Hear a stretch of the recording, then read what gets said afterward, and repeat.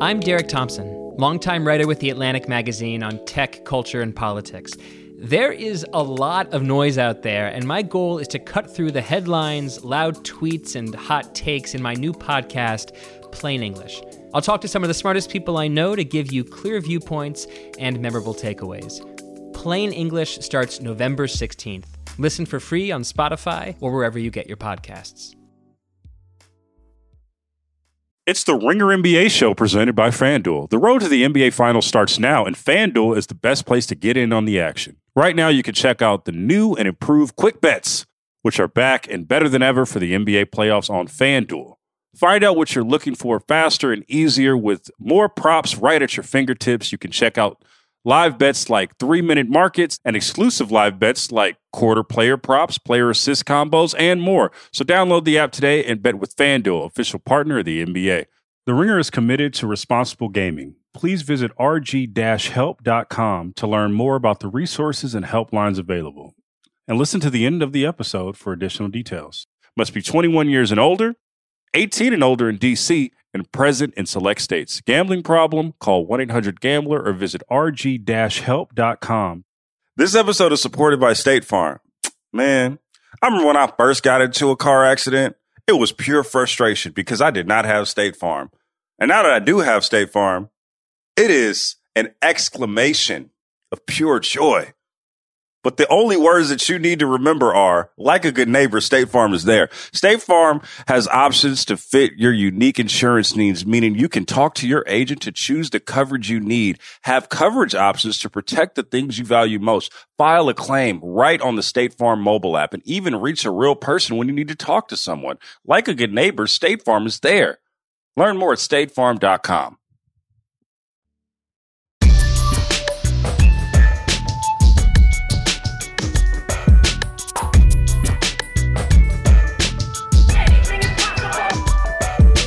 Welcome, ladies and gentlemen, to a special birthday edition of Weekends with Woz on the Ringer Podcast Network. Of course, I'm Big Woz, a.k.a. Wosny Lambre, joined by a very special guest today, my friend of the Deseret News, Sarah Todd. What's going on, Sarah? Not much, just gearing up for the trade deadline. I love it. I love having my friends up here to dish on the teams that they cover that they're most close to. Because again, it's hard for us who are not with the team every day to be as close to what's going on as you are. And obviously, I feel like you're one of the most plugged in people with Utah. That being said, it's a kind of crazy time for the Jazz right now. Injuries, of course, have decimated them, but they're something like 3-11 in their last 14 games. Am I getting that messed up? Yeah, before they won the last two, they went 4-12 through all of January. Lord have mercy. It was a bad month for them, man. NBA Finals, teams with NBA Finals aspirations don't generally go 4-14 or 4-12 for any particular stretch. So obviously a bad sign. I wanted to talk about them today because I have a hard time quitting the Jazz.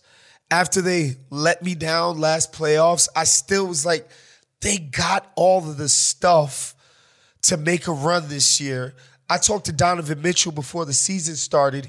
He literally said, conference finals or bust. This season is a failure if the Jazz don't go to the conference finals, but they've sort of hit this rough patch. What would you mainly attribute this to besides, obviously, the COVID and the injuries? Yeah, the COVID and the injuries are a big part of it, but I think that through the stretch when they were dealing with COVID and injuries, and right now they're just barely starting to come out of it, what was highlighted was their biggest weaknesses. Because as guys start going down, the things that you have problems with before are just going to shine even brighter. And so perimeter defense has been a problem for the Jazz for as long as we can probably remember. I mean, all of the playoff appearances that they have had under Quinn Snyder, perimeter defense has been a problem. It's been the Rockets, the Warriors, Denver, the Clippers, and all of it has been because they haven't been versatile and because they haven't been able to handle the point of attack. And that is still a problem for the Jazz. And so I think that when you think about the problems, it's will they be able to handle that in the playoffs once again? And then also what we see is they cannot play if they don't have Rudy Gobert, and they cannot play if they don't have Donovan Mitchell. And the same could be said about most teams if you take their two best players, two all-stars away. Yeah. But like they don't have like the depth of a Phoenix Suns who can plug in a guy if maybe a guy's down with injury. They don't have that. Right. You know, Quinn Snyder, for as great and successful as he's been in Utah, he has one of the lowest profiles in the league for a coach. Like, you just don't hear from the guy. So I wonder, what's the sense of how he feels about how things are going? Yeah, he definitely has a low profile. He has a low profile in Utah. Like, the guy is private as hell. Like, he does not, you're not going to see a feature written about like Quinn Snyder and his family. That's not happening. Right. I think that you can tell when Quinn is frustrated because like post games, he, his hands shake a little bit more. Oh, wow. He takes off his glasses and puts them on like repeatedly when he's extra frustrated. Like, he doesn't know exactly what to do with his hands or glasses. And he's been doing that a lot lately. But I mean, he just came out of COVID protocol today. And so he's been gone for a week. But before that, there were times during the stretch where he's like, listen, it doesn't matter who we've got on the court. We have to defend. Like, that has to happen. And like the fact that guys aren't focused and they're not defending is a problem. And so like he gets most frustrated on like non-effort plays. He could care less if the guys shoot the ball and it goes in, honestly, but he gets really pissed off when guys aren't putting in effort on the other end. Well, they were third in defensive efficiency last year. And I think right now, last I checked, they're about 14 mid-table. Yeah. That's just not going to get it done. As much as traditionally they've been a defensive first team. That's what their calling card was for the last like 3-4 years. Then last year, they became this sort of juggernaut on offense. And I feel like a lot of times when that happens with teams and players, they start to lean into offense more because making threes and dunks and all of that, that's what gets you on SportsCenter. That's what gets you FaceTime. Executing perfectly crisp rotations generally doesn't. And it feels like they've shied away from that identity. Yeah, it feels like, I think that, Mike Conley has been one of the guys the last few weeks that has kind of been a proponent of getting back to what that feeling was last season, because it feels good when you're hitting daggers in dudes' faces, and you guys are hitting 20, 23 threes a night, right? Like that stuff feels good. But, the last couple of weeks you hear Mike Conley, he's, 34 years old. He's diving on the floor for loose balls and he's like running into screens and stuff. And he's like, right now we need to be excited about a good screen. Right now we need to be excited about an offensive rebound. Like, those are the plays that we need to be excited about. Cause like the other stuff, even early in the season before they hit that rough patch in January, like the Jazz just didn't like feel good or exciting. Wow.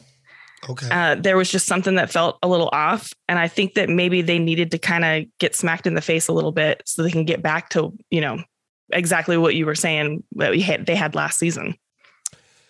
I feel like if this team wasn't in Utah, there would be a lot more chatter around the situation, right? And we're going to get into Rudy and Donovan in a minute. We'll get spicy in a minute. But I want to talk about the Danny Ainge of it all, because this is his first year in charge. Obviously, he's really close friends with the owner, and all indications are that he's got a lot of sway and influence in decision-making. And he hasn't put his imprint on the team yet. So I feel like guys have to be feeling that part of it with new management and sort of not knowing where they stand with the new group. What's Ainge been like throughout this whole process? It's gotta suck probably to have a Jazz beat writer on here with you right now, and for me to be like, I don't know. It's so weird, man, because like if Danny Ainge wanted to come in and just like be a part of the basketball world again, like they could have hired him on as like a senior consultant, right? But they gave him the title of like CEO of all of basketball. That's a title that didn't exist before and a title that feels very big. Like they didn't give him the Pobo title and they still have a general manager. And so it feels like Ainge has a lot of sway, but how that works, I don't know, because like the only interaction the reporters have had with Danny Ainge has been his introductory press conference back in December. And Ryan Smith, the owner, and Ainge, and even Justin Zanuck, mostly it felt like spearheaded by Ryan Smith, were trying to sort of push this narrative that, they're operating as like a startup tech company, that everything is collaborative and like everything happens in the room together and like there is no hierarchy. But like, that's not how basketball works, right. Someone's got to make the call to Ryan and say, this is the last word. If things go bad, someone's going to fall on a sword, and it's not a collaborative sword. Right. And so I don't know how the Ainge thing works. And I've got to think that if I don't know, there's other people that don't know. And there's probably players that are feeling the same way. Like, I don't know how this works either. And so that is a little bit of a strange drop in the pool that has made things a little weird this season. Well, you hear, I've heard some snarky remarks. Yeah, he's the part-time GM with all the power. Like, you hear that like he's kind of there, but he's kind of not. It's so strange. And, the reason why I bring it up is because you mentioned it when we got on the call. We're right ahead of the trade deadline. And who's doing that? Are the Jazz trying to make a move? What are you hearing about what they're doing to upgrade this roster? Because, again, it feels like it's either now or never with this group. It does feel like that. Like, no matter what's going to happen, like you said, we'll get into like Donovan and Rudy stuff. Like, no matter what happens with those guys, like, the thing is that you don't know what's going to happen, right? And so you have to push all the chips in when you got these guys in their prime. And the window felt like it was last season. And so this might be the last window that you have. And like Mike Conley's still playing great. And like, that's not going to, Father Time is undefeated. And so that's not going to keep happening forever. And so you just got to push all the chips in. Then Joe Ingles blows out his knee, tears his ACL. He's done. That really changes the dynamic of what they're able to do. And that happens, a week before the trade deadline. That doesn't make things easy. And because I think that Joe Ingles was pretty high on that trade block, and that they were going to try to move him to be able to bring in maybe a wing defender, maybe a two-way guy. But like, now you might have to package picks in there with Joe just to offload the contract, so you're not paying $30 million in luxury tax for a guy to sit on the bench. And so they've got a couple of other roster spots open, but there are questions like, is Hassan Whiteside going to be good enough for a few minutes in the playoffs? Or do you need to get another center to come in behind Gobert? Right. Are you going to be able to play small ball with Rudy Gay? Or is he like not athletic enough to handle what's going to be thrown at him in the playoffs? They've got, Donovan Mitchell and Mike Conley. Joe Ingles was like the backup ball handler when those guys aren't on the floor. Joe Ingles isn't there anymore. Trent Forrest, who's on a two-way contract, they would have to give him a standard deal now if they want him to plug in for a few minutes. So there's so many moving pieces and so many things that they really should address. And they've got less capital now without the Joe Ingles health. Right. And so they lose a key cog last week. Tough, but he said he's coming back. He's not, this isn't a career-ending thing. He's going to be back. He's not retiring, as per my man Tim Bontemps. But, excuse me, not Tim Bontemps, Tim McMahon. McMahon. Shouts to the Hoop Collective. Look, I feel like I had you come up here today because the Rudy and Donovan thing is back to very high levels of spice. You'll recall, obviously, because you're over there, I think it was about 2 years ago, we got the first rumors and grumblings about, well, maybe Donovan Mitchell isn't that happy in Utah. Maybe he would be open to a trade, or maybe it would be this. And then, of course, the world blamed Rudy Gobert for a global pandemic, which was ridiculous. And that whole awkwardness.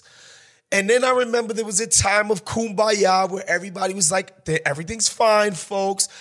Actually, I seem to remember, Sarah, you were one of the people like, calm down, everything's okay. Yes, they don't, go on banana boats together in the off season, but they're fine. But recently, the spice is back up. And Rudy's talking about playing with a purpose. He's quoted as to saying, when you watch the Warriors and the Suns play, they're playing with passion and purpose, and their guys care about stopping the guy in front of them. He mentioned Devin Booker by name, about how hard Devin Booker plays and how he cares about it on defense. And I'm just like, to just point to other teams and say specifically how they're exceeding in ways, or succeeding, in ways that the Jazz aren't. That felt like a shot across the bow to Donovan Mitchell. It definitely didn't feel like it wasn't a shot. A couple things there. Like, I do think that things get overinflated from the outside about Donovan and Rudy. I do think that, like, Donovan has sort of like a quick temper. Like, he reacts very quickly and needs a minute to cool down. I think that's what happened back when COVID broke out, and you heard a lot of stuff about their relationship. He's really mad at first, and then he kind of steps back. It's what happened when the medical staff told him he couldn't play in Game 1 against Memphis last year. He reacted very quickly to that, took a step back, and then it turned out that he was not ready to go. Like, he was injured, right? And so he is a little bit reactionary when it comes to stuff like that. But I think that there's a few things. Like, it's not like Rudy's wrong, right? Like, he's not. The proof is in the pudding. Right. And Donovan Mitchell himself has been talking about it at least, 3 seasons now that I've been here, that he needs to be better on defense in order for this team to succeed. And so, like, Donovan is able to say it, but it's one of those things that's like, yeah, man, I can say it, but you don't get to, like, compare me to Devin Booker out in the media, right? Like, that doesn't feel great. It doesn't look great. I think that, image is really important to Donovan. And I think that the image of, like, being a winner is important. I think that the West Finals or bust is an expectation, not just from Donovan, but it's the expectation from the outside of this team. Like, anything less would be a failure of this team if they continue to flame out in first or second round. But I think that, like, beyond on the court, image is probably important to Donovan. And I think we can go back all the way to the rookie race against Ben Simmons.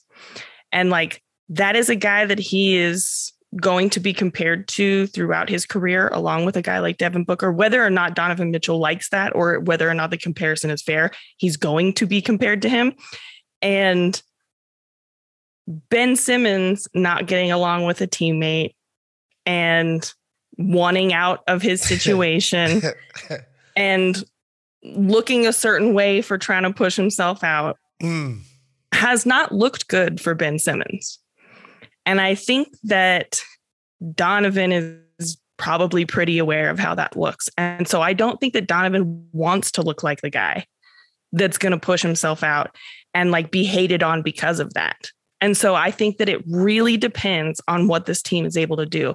If they continue to lose, I think that he would be able to sort of say, I want out of this situation because I want to be a winner.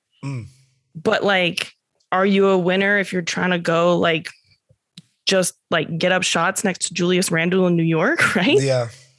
And so I think that the landing spot, the situation in Utah, and, like, how that's going to make Donovan Mitchell look will really play into this. This episode is supported by State Farm. Man, I remember when I first got into a car accident, it was pure frustration because I did not have State Farm. And now that I do have State Farm, it is an exclamation of pure joy. But the only words that you need to remember are, like a good neighbor, State Farm is there. State Farm has options to fit your unique insurance needs, meaning you can talk to your agent to choose the coverage you need, have coverage options to protect the things you value most, file a claim right on the State Farm mobile app, and even reach a real person when you need to talk to someone. Like a good neighbor, State Farm is there. Learn more at statefarm.com. This episode is brought to you by Arby's. It's 3 p.m. and dinner is still hours to come. Maybe lunch didn't quite hit the spot. That's where the new 2 for $5 chicken wraps from Arby's come in. Available in ranch, barbecue, and honey mustard. They're perfect for the afternoon snack attack or as an add-on to your meal. Arby's 2 for $5 chicken wraps are here for a limited time at participating locations. Visit an Arby's near you or order ahead on the Arby's app. This episode is brought to you by Visible Wireless. Want a wireless provider that always brings its A game? Switch to Visible, the wireless company that makes wireless visible.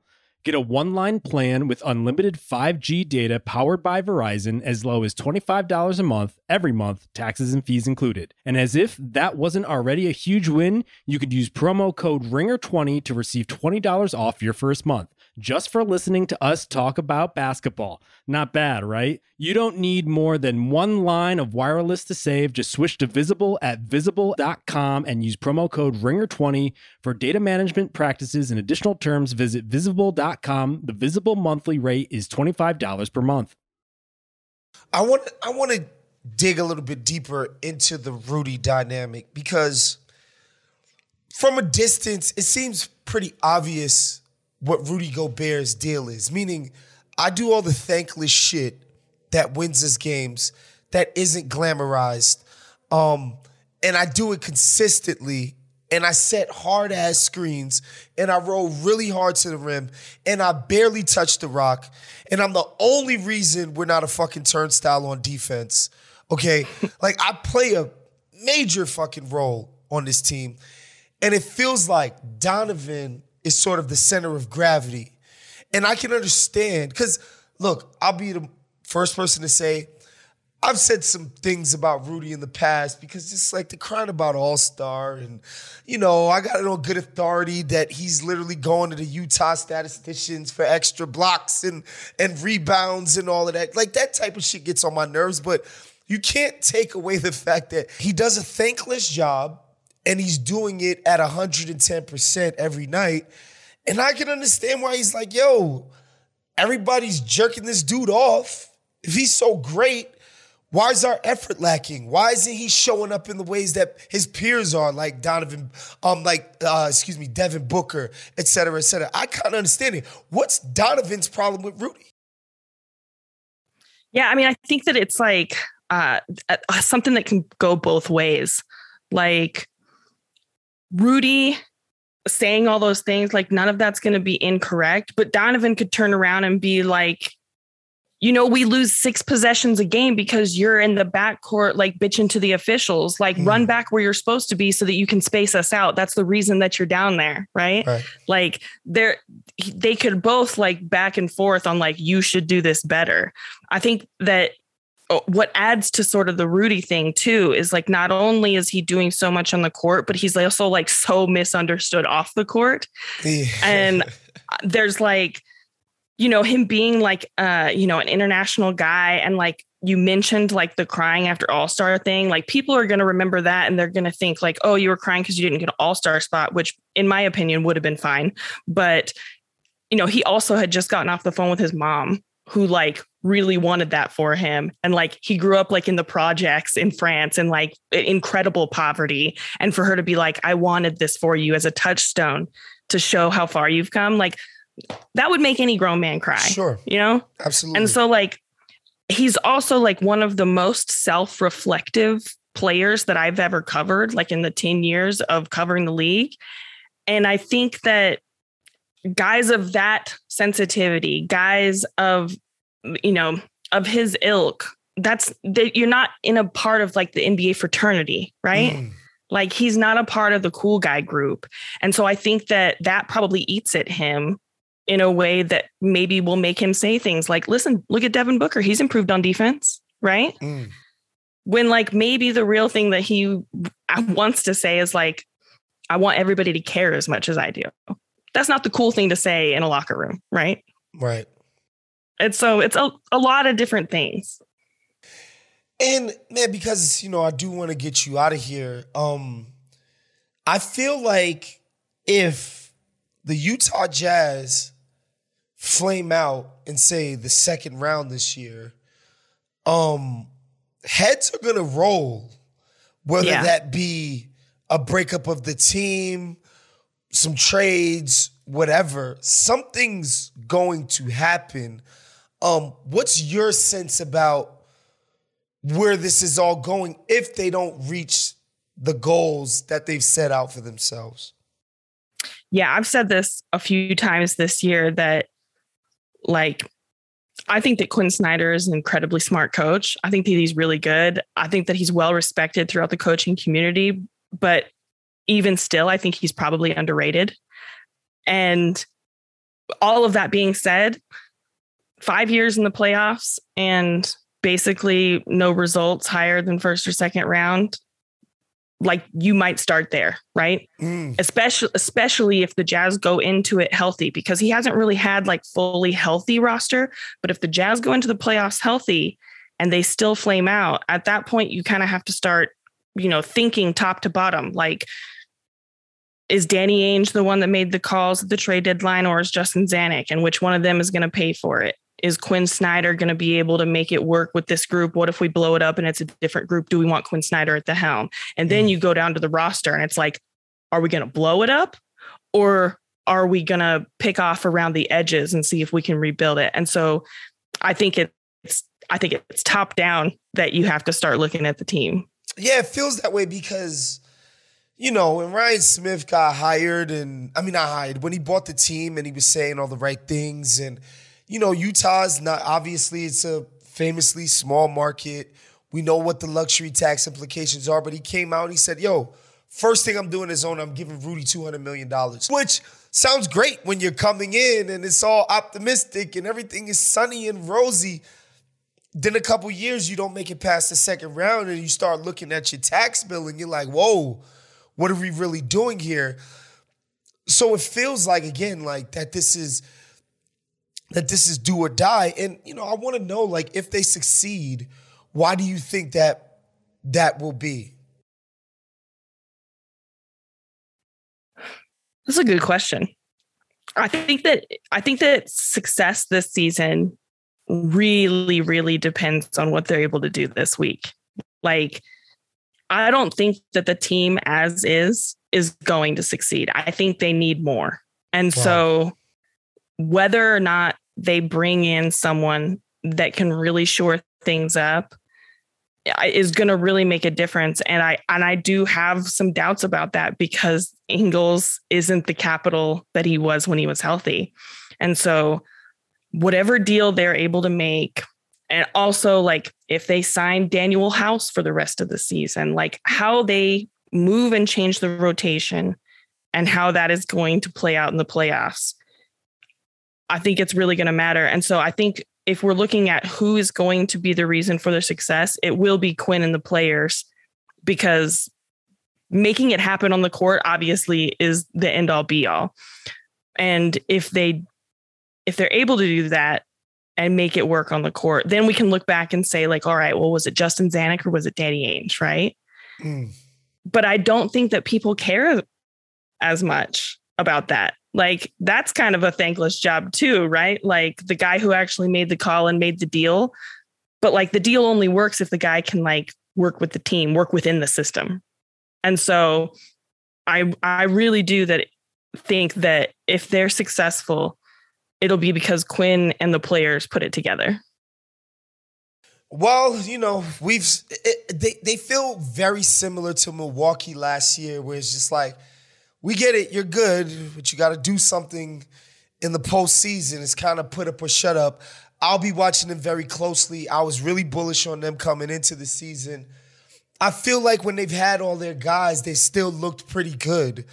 And I understand that it's an 82-game season, and we get it, all of those caveats. But, man, I'm very fascinated to see what will happen. And Yeah, I'm going to be checking them Rudy post-game comments for the rest of the season. I promise you that.